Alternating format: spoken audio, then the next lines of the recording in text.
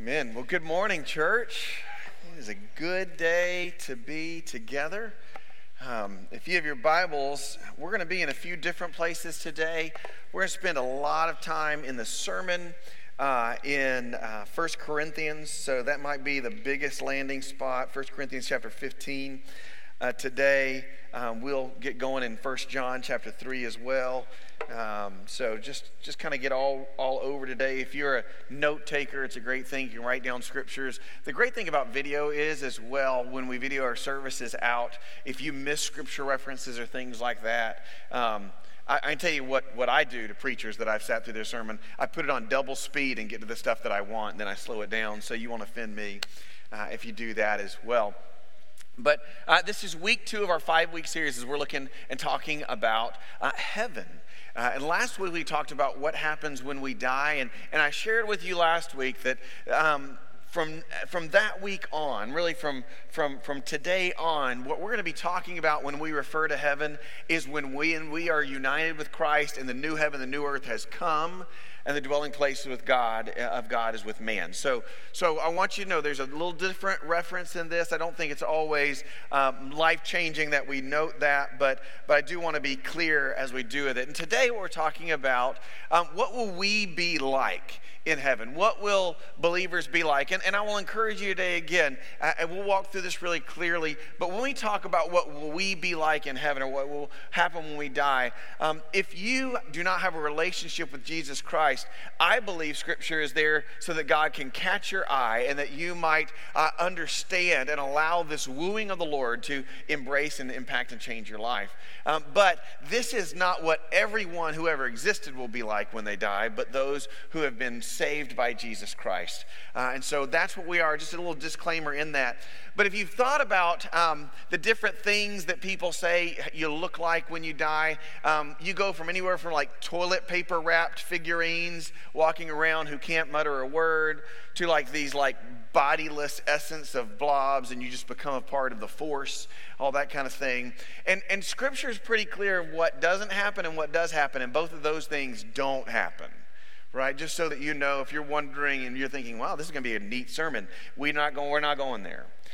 But one thing I wanted to hit pretty early on is something that I've heard a lot, and as I've visited with people, is when we die, Christians or good people, do you become an angel? Has been a question. Is do we then go to heaven and we earn our wings or those kinds of things? If you've ever seen It's a Wonderful Life, every time a bell rings an angel gets its wings kind of thing. If that were true, God would have to have like an angel pumping factory going all the time, because man, the number of schools that have bells ring every day is pretty amazing. And so it's fun, kind of funny to kind of think of how these things set in our mind, and the idea of people being angels is rooted in a lot of things. Almost all of it superstitious, and it comes back to ideas that even some religions have embraced. Jehovah's Witness believe that Michael the archangel and Jesus are the same person. Therefore, if Jesus is an angel, then it would make sense that we would do that. And then you might even look into some, even like Mormonism, that would say that Jesus is the spirit brother of Satan, and Satan is a fallen angel, and therefore there must be something going on in there. So we kind of fall into those ideas. And there's just kind of mainstream thought that if you say it enough, it's true. You know, it starts to make sense and whatnot. And so we start seeing caricatures and cartoons of men and women sitting with togas on clouds in heaven, and they have wings, so they must be an angel too. Just so you'll know, all of you who are excited about it, when you go to heaven, there's nothing in Scripture that says you get your own personal set of wings. If you're wondering about that, sorry to disappoint you. But we have enough foundation here that it's worth talking to and looking at. And there's not a lot of guessing that goes on in this. In Hebrews chapter 14, that's where we're going to camp out for just a minute before we get into the part of the sermon where we talk about what we will be like. Is just Hebrews chapter 14 is super clean and clear on this. I'm going to read 14 verses. It's a lot. I've gone back and forth of how much to read, but it's pretty clear here. The Bible says this: Long ago, and many times, in many ways, God spoke to our fathers by the prophets. But in these last days, he has spoken to us by his Son, whom he appointed to the heir of all things, through whom also he created the world. Verse 3, he is the radiance and the glory of God, the exact imprint of his nature, and he upholds the universe by the word of his power. After making purifications for sins, he sat down at the right hand of the Majesty on high. Now catch this, having become much superior to angels, as the name he has inherited in more excellent ways than theirs. Verse 5, now here's the clarity. For to which of the angels did God ever say, you're my son, or today I've forgotten you? Or again, I will be like a father to him, or he will be my sons. And again, when he brings the firstborn into the world, he says, let God's angels worship him. Of the angels, he says, he makes his angels winds and his ministers a flame of fire. But of his Son, he says, your throne, O God, is forever and ever. The scepter of unrighteousness is the scepter of your kingdom, and you have loved righteousness. You've hated wickedness. Therefore, God, your God, has anointed you with the oil of gladness beyond your companions. Verse 10, and you, Lord, laid the foundations of the earth in the beginning, and the heavens are the work of your hands. They'll perish, but you remain. They will all wear out like a garment. Like a robe, you will roll them up, but like a garment they will be changed. But you are the same, and your years will have no end. And to which of the angels has he, God, ever said, sit at my right hand until I make your enemies a footstool for your feet? Verse 14, are they, angels, not all ministering spirits sent to serve for the sake of those who inherit salvation? So if you've ever wondered, is Jesus an angel, you would have to say that this scripture is not true. Does that make sense? Like, we would have to throw that out completely, because the Holy Spirit inspires the writer here to go out of his way to make a pretty strong case that Jesus is not an angel. Like, that's a big deal. He's not the first of many. Satan is not the opposite of Jesus. Satan is a created angel who fell and has not been redeemed and won't be redeemed. Jesus is God made flesh, dwelt among us. Those are different things. And that's going to be important as we talk about what we're like in heaven. But Jesus is not an angel. He didn't become an angel when he died. But it goes a little bit further, and I want to read to you verse 16 of chapter 2. This is important as well, and we'll pull it together with verse 14 before we move on. Hebrews chapter 2, verse 16 says this, for surely it is not angels that he, God, helps, but he, God, helps the offspring of Abraham. So there's two things in verse 14 in chapter 1 and verse 16 in chapter 2 where we now see that there is a difference between mankind, the offspring of Abraham, verse 16 of chapter 2, or chapter 1, verse 14, those who inherit salvation. That would be anyone who professes Jesus Christ as Lord and Savior. There's a difference between that group of created things and angels. Because what 14 says is angels are spirit beings whose role is to serve God by ministering to those who inherit salvation. And so that doesn't allow us to be the same thing at any point in time. And if you were to go back into some of Jesus' illustrations and talking about angels actually have roles with believers who have died as well and ministering to them still. So there's never becomes a time where we stop being who we are and become something else completely. And that's key to understanding who we are when we die in Christ. But why scripturally it's pretty clear. Jesus is not an angel, and you and I are not and do not become angels when we die. Now, if you call your grandchild your precious little angel, you are not condemned for all eternity. You follow me? It is okay to use that as a compliment. But we are of such different things, and I think Scripture would say such more things. So then, if we're not an angel when we die, then the question becomes, what are we like when we die?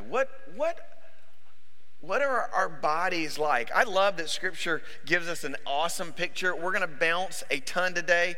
You can see it, but I have all my cheat tabs up here for me today because this is my thin Bible without my real cheat tabs. So I'll go in it. Let me first point to you something that Jesus says in John chapter 12. In John chapter 12, verse 20 and following, Jesus kind of talks to and gives us a taste of this, of which Paul will use later on in talking about our resurrected bodies. It says this, "Now among those who went up to worship at the feast were some Greeks. These came to Philip, who was from Bethsaida in Galilee, and asked him, 'Sir, we wish to see Jesus.'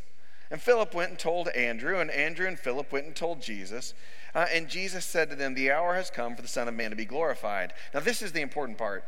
"Truly I say to you, unless a grain of wheat falls into the earth and dies, it remains alone. But if it dies, it bears much fruit. Whoever loves his life will lose it, but whoever hates his life in this world will keep it in eternal life.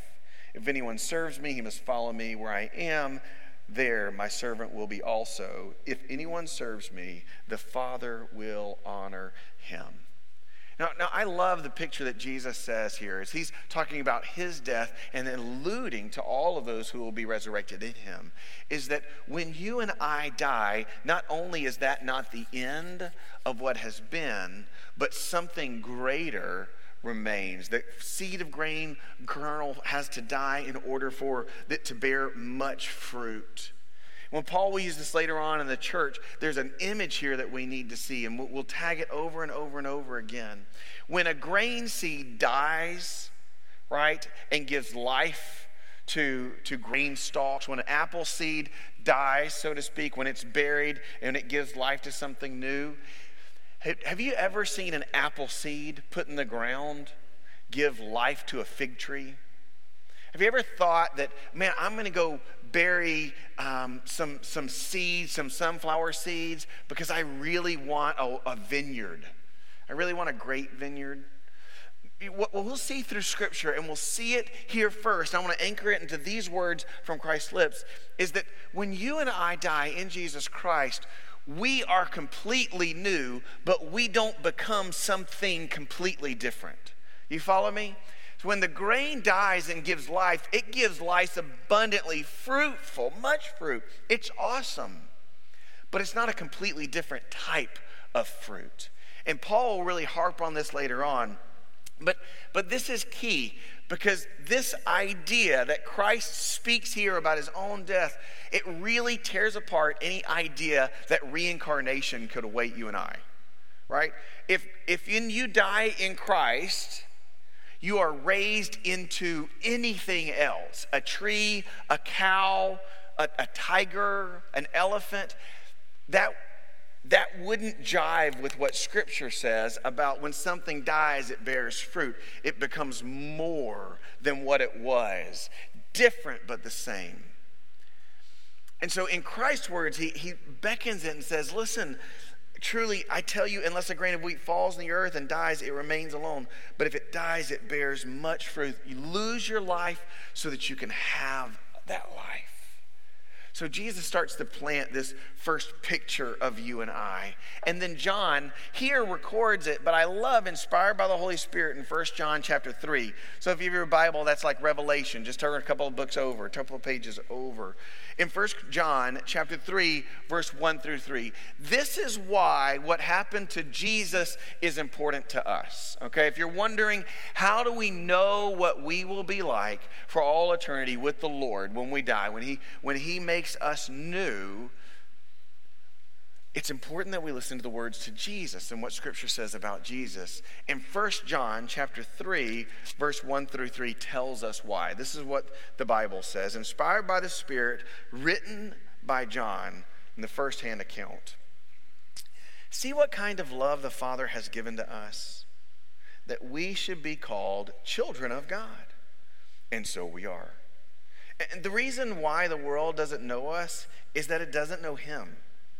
Beloved, we are God's children now, and what we will be has not yet appeared, but we know that when he, Jesus, appears, we shall be like him, because we will see him shall see him as he is. And everyone who thus hopes in him purifies himself as he is pure. So here's this piece that John says. First of all, he says we are children of God. And when he says we are children of God, he is not saying everyone who has been born in the image of God.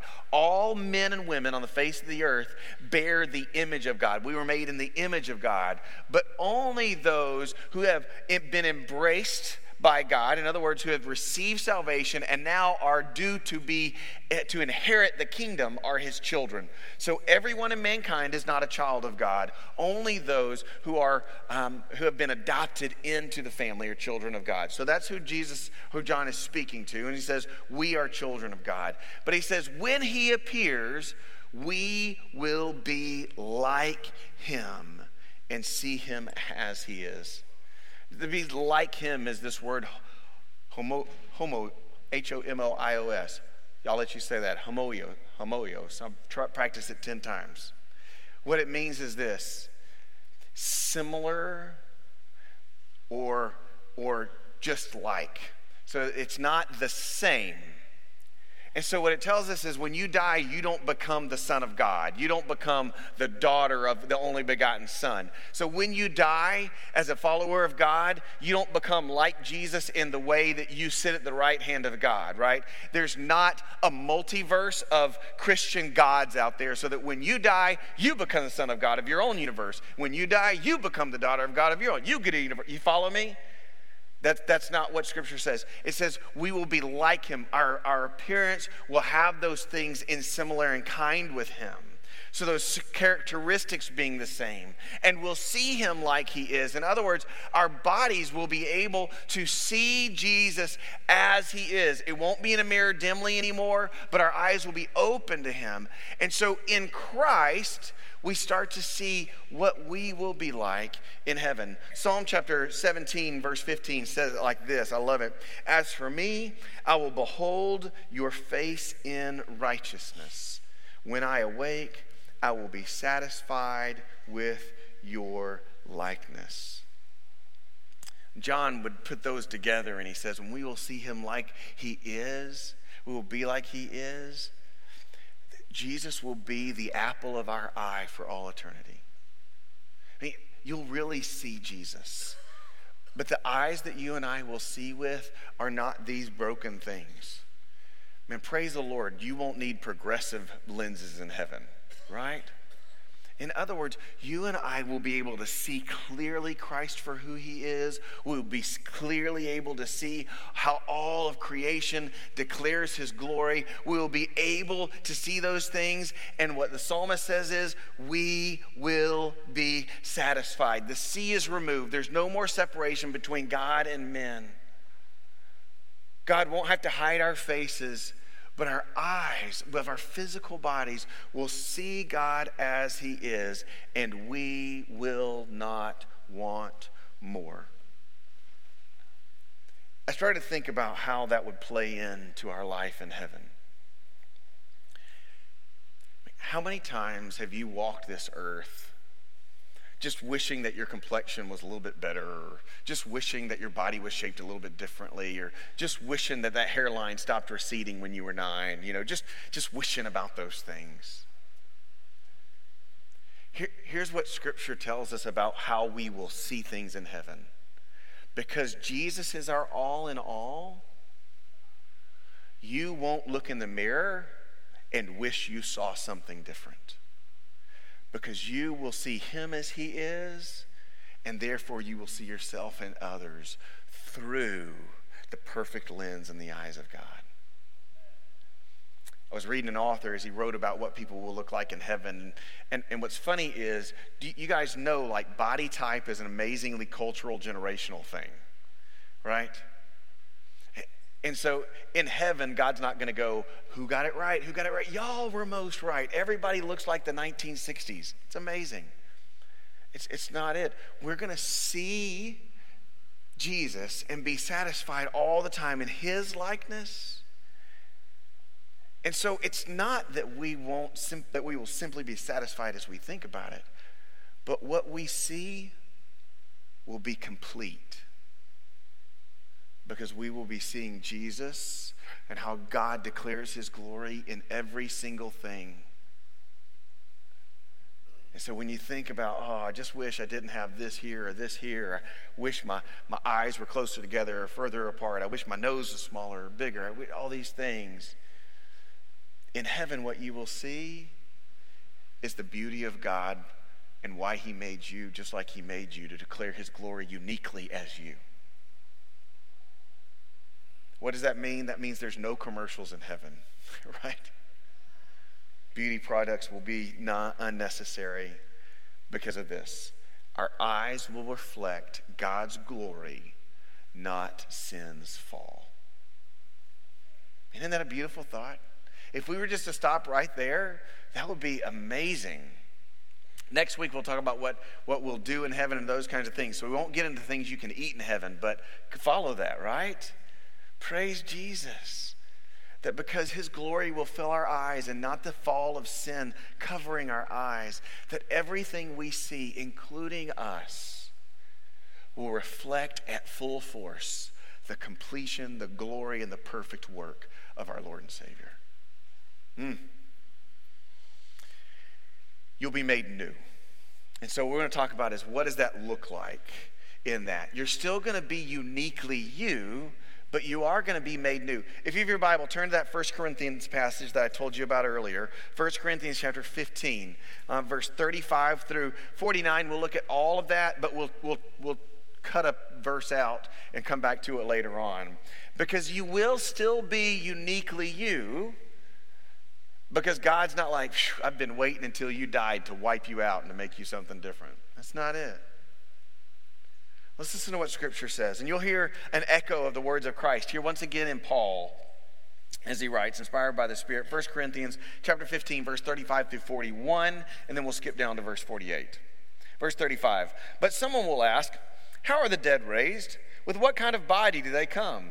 You foolish person. What you sow does not come to life unless it dies. And what you sow is not the body that is to be, but a bare kernel, perhaps of wheat or some other grain. But God gives it a body as he has chosen, and to each kind of seed its own body. For not all flesh is the same, but there is one kind for human, another kind for animals, another kind for birds, another kind for fishes. There are heavenly bodies and earthly bodies. The glory of heaven is of one kind, and the glory of earth is of another kind. Verse 41, there is one glory of the sun, and another glory of the moon, and another glory of the stars, but stars are differ from star in glory. Verse 48, as the man was dust, so are those who are of the dust. As is the man of heaven, so also those who are of heaven.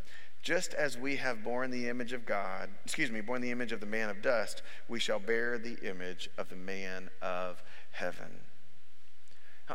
Just kind of work our way through all of that.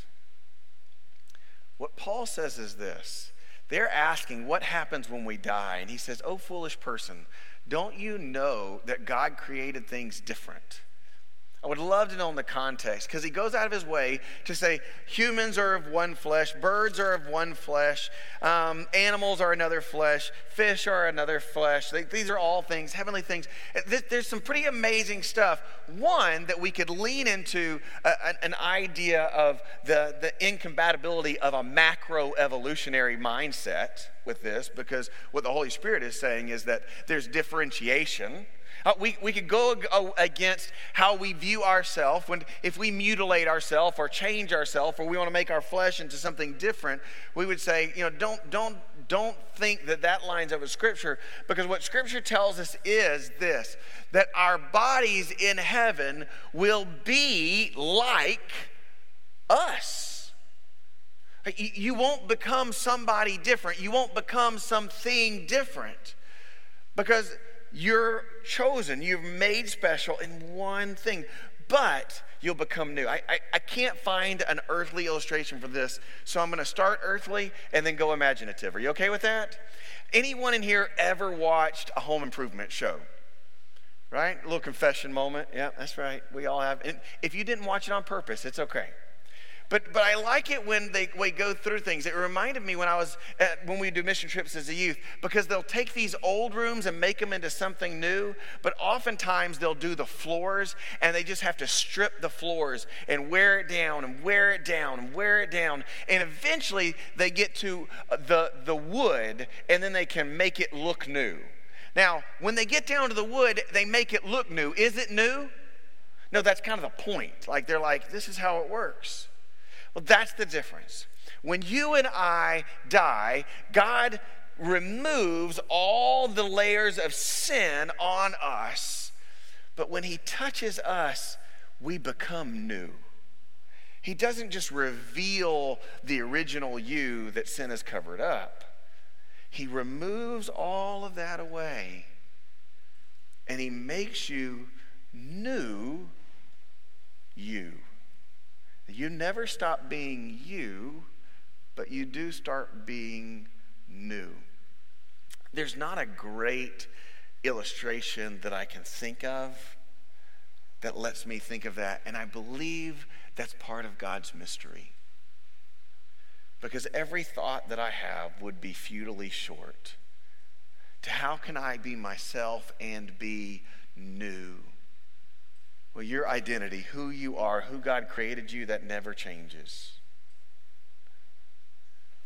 But you will be new. You will be known. So when you're in heaven, not only will you be new, still uniquely you, you will be known as uniquely you. If you were to go look in the Bible at Matthew chapter 17, Matthew chapter 17, verse 1 starts off looking at this picture of the transfiguration. This is when Jesus has gone up on the mountains. The disciples are a little lower. And God's speaking to him, and he's speaking to them. It's why he tells the disciples, once again, this is my beloved son. But listen to what we see. Verse 1. After 6 days, Jesus took with him Peter and James and John and his brother, and he led them up on a high mountain by themselves. When he was transfigured before them, his face shone like the sun. His clothes became white as light. And behold, there appeared with them Moses and Elijah talking with him. And Peter said to Jesus, Lord, it is good that we are here. If you wish, I will make 3 tents here, one for you, one for Moses, and one for Elijah. Now, I'll just stop there. We won't have to go much further in that passage. Now, what's interesting here is that Peter said right here, I think if Peter's statement wouldn't have been in there, we could have had a little play on this and say, did the Holy Spirit later on in life reveal to Matthew that was Elijah and Moses? But Peter says, right there, he's watching, he says, Lord, it's good we're here. There's Moses and Elijah. When we come across in John chapter 20, verse 21, when we see the resurrected Christ, he is known, although his newness is evident also. See, you don't lose your identity. You don't yield your consciousness to be muddied in with the rest of consciousness in heaven. Moses and Elijah were known. Jesus was known. Even in the parable about the rich man and Lazarus, Lazarus was known. I think Scripture goes out of its way to say, when you and I have an expectation of what we will be like, we will still be uniquely us in who we are. We'll talk about marriage a little bit next week in heaven, but I'll give you the teaser. When you and I are in heaven, I believe Scripture is very clear that I will know you, and I will know you from our relationship here. If I go to heaven before my children, I believe when they die and go to heaven that I will wrap them in my arms, because I will know Connor is my son and Ashley was my daughter. I will know the warmth of that. It wouldn't surprise me a bit as long as I leave on good terms. When Christy and I get to heaven, that we don't stand and hold hands during one of the songs in heaven. I do believe we will know as we know one another, because Scripture points us to that. That doesn't mean I believe in marriage in heaven as we think of it here and some other things. I want you to go there. But I do believe wholeheartedly that we're going to know each other. That we're gonna be glad to see each other. That we're gonna have a great time rejoicing that we are in heaven together. And I do believe we will make new friendships in heaven. And God will make them known to us and for all eternity. But Scripture is pretty clear that even though we are made new, we are still uniquely us. But here's the beauty. We will not know us in a dissatisfaction kind of way. We won't bring up, oh, I'm so glad God changed your hair back to its natural color. I've always hoped it would be. Sin will never be the discussion of heaven, remember, because our eyes will always reflect the glory of Christ. And so I believe wholeheartedly that we will know people. And I really believe there's some people that I haven't seen since I was a child, that I will know them when I greet them in heaven. I won't long and need their relationship to be complete, but I believe we will be known. So what will we be like? Well, first, we will be still uniquely us, made new, be known, and we will be physical beings. We will be people. We will still be those who inherit salvation. John chapter 20, I just kind of walked through this passage a little bit with Christ. This is when he appears. It just tells us a little bit about the physicality of it. The Bible says this. We'll start in verse 13 and we'll go down just a little bit. The Bible says that Mary stood weeping outside the tomb. As she wept and stood and looked into the tomb, she saw two angels in white sitting where the body of Jesus had been. Verse 13. And they said to her, "Woman, why are you weeping?" And she said to them, "They've taken away my Lord. I don't know where they've laid him." Having said this, she turned around and saw Jesus standing. Right? It doesn't say she saw Jesus floating. It doesn't say she saw a mirage, the Spirit of Jesus, but she saw him standing. And there, she said, although she didn't know it was him at the time, have you ever been looking at someone and not known who they are because you weren't looking for them? I do that all the time. If I do that to you in the mall, I apologize in advance. And Jesus says, "Why are you weeping? Why are you seeking?" Supposing him to be the gardener, she says, "Sir, if you carried him away, tell me where you laid him." And he said, "Mary." And she turned and said in Aramaic, "Rabboni." And Jesus said, "Don't cling to me." I love that. I mean, I don't think she said, "Rabbi," and he said, "Hey, don't cling to me." I don't think that's an impossible, inhumane picture.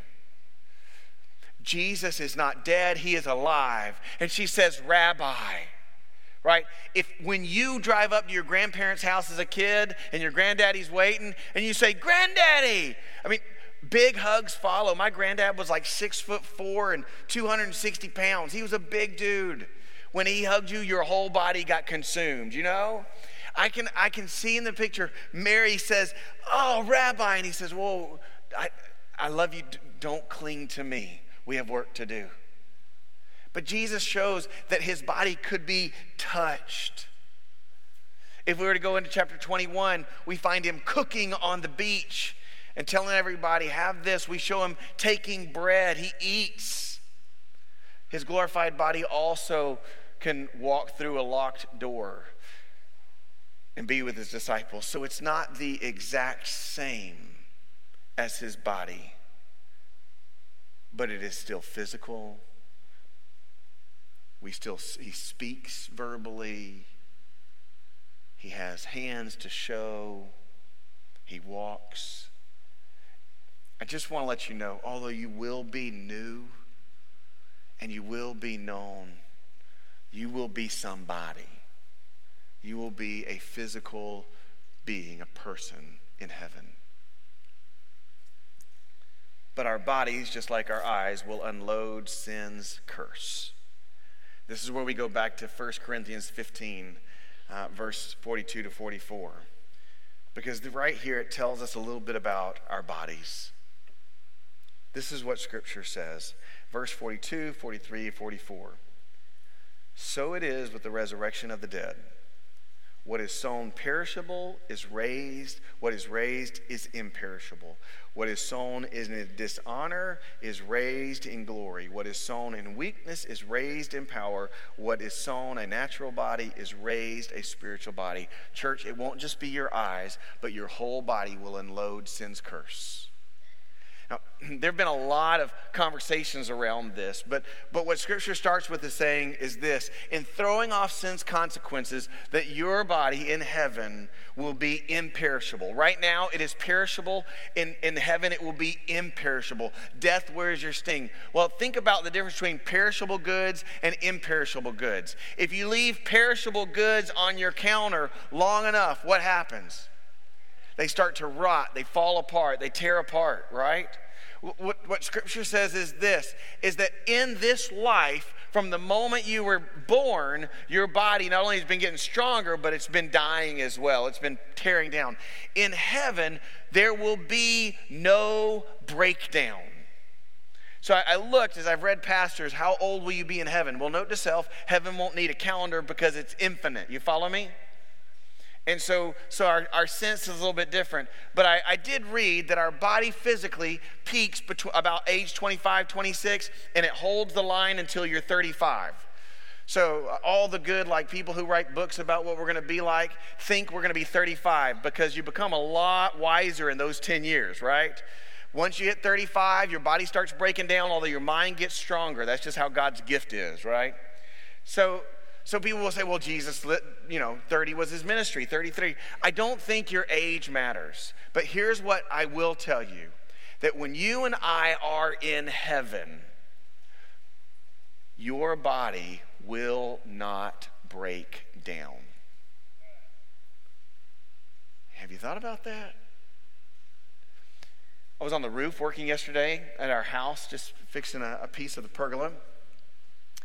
And at the beginning of the day, I felt really good. At the end of the day, I was so exhausted.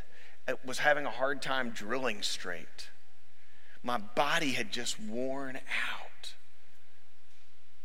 What Scripture says is nothing will break down. There won't be anything negative occurring in your body. Your mind will never get dimmer. Your eyes will never get tired. The glory of God, how that works, I don't know. But it won't weaken your eyes. You will be honored and glorified, not in shame. That means that you and I, in our glorified bodies, will never have anything to be ashamed of. Now, the Bible is clear that we wear clothes in heaven. It's not going back to Eden. But what it does say is you won't be ashamed that you don't look like them or you don't look like that person. You won't be ashamed that you're gifted in a way that's different than someone else is gifted. There won't be a shame that these things, you can't let your body go because there's nothing to break down.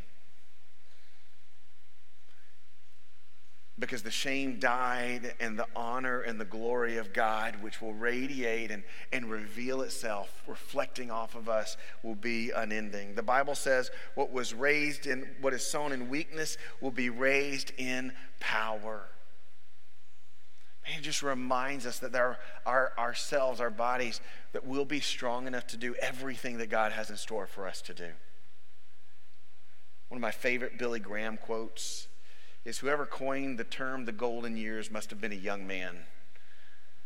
Because everything hurts. Nothing comes easy.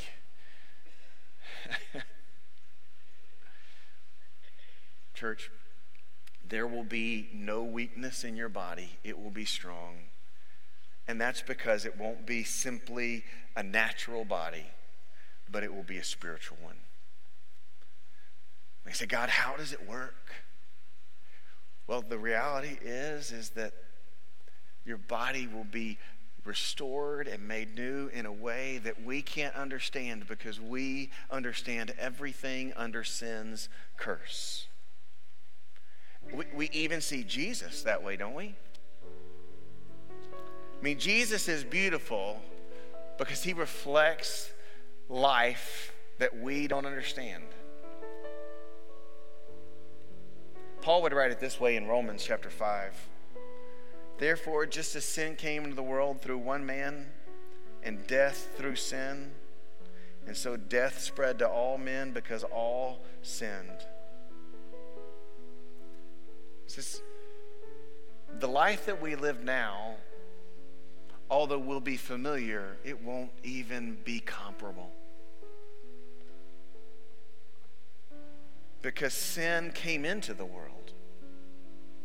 And since Adam, every man, every woman, every boy, and every child has embraced sin and called it good outside of Jesus Christ, our Lord and Savior. And so, as a consequence of sin, our eyes don't reflect Jesus at every moment. We miss him in the image bearers of God. We miss them in the song creation cries out. And we're elated when we get a glimpse.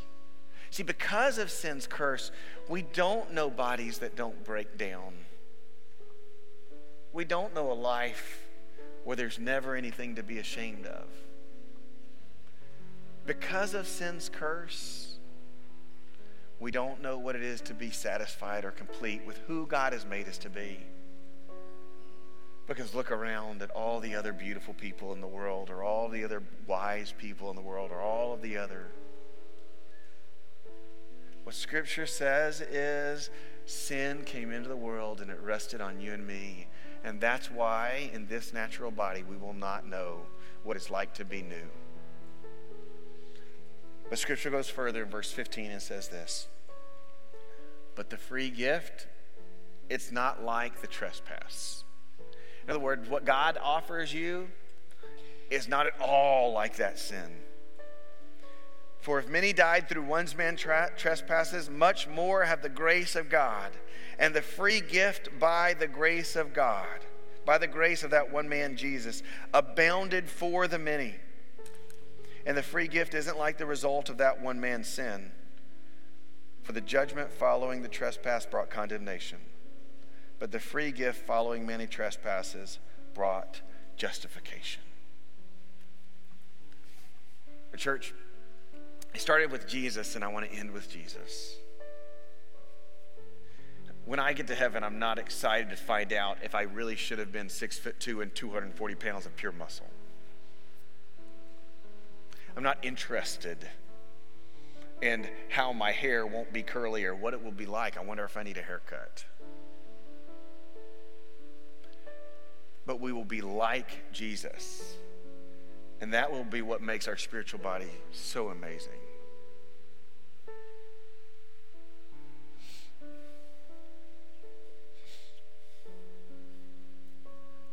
Because your eyes will not cease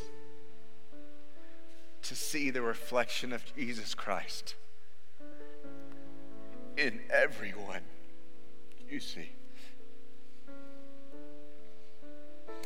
And there's something in this room that when you look in the mirror,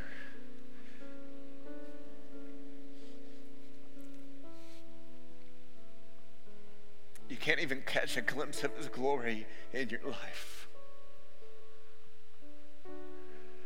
The gift of Jesus Christ is not like the gift and the sin of Adam. Because the gift of Christ opens your eyes where sin closes it. And so I want you to know that eternity awaits all of us. And right now, the Lord is offering something that you can't earn. And that is to know him and see him. An invitation to let him open your eyes today so that one day they will be completely new, seeing fully. That only comes because of a gift. Saying, Jesus Christ, you are the one. You are the one who was able to overcome sin and to show us what life eternal is. You are the one to lead me to new life, to a full life, to eternal life. So I confess my eyes are stained with sin, but I believe you can open them. Would you be my master? That's where it begins. And if you have been looking in the mirror and you said those words a long time ago, but sin has so clouded your eyes, you don't have to leave them that way. The same God who will make you new can wipe away those tears and can show you what life is when you turn your back on that sin-stained life. Let's pray. Father God, we love you. Oh, there will be a day when we will be like you and we will see you completely, and our eyes will be satisfied at every turn. We will see the glory of God in the tasks that are being worked on and unfinished. We will see the glory of God in the people that we know but don't yet know well. We will see the beauty of Christ in the mirror. When we run and don't grow weary, when we walk and we never become faint in the power of our new selves, Lord, we will see Jesus' work. So, Lord, we long for the day when everything reflects your glory. Lord, let us draw near to you because of that. Because it's you.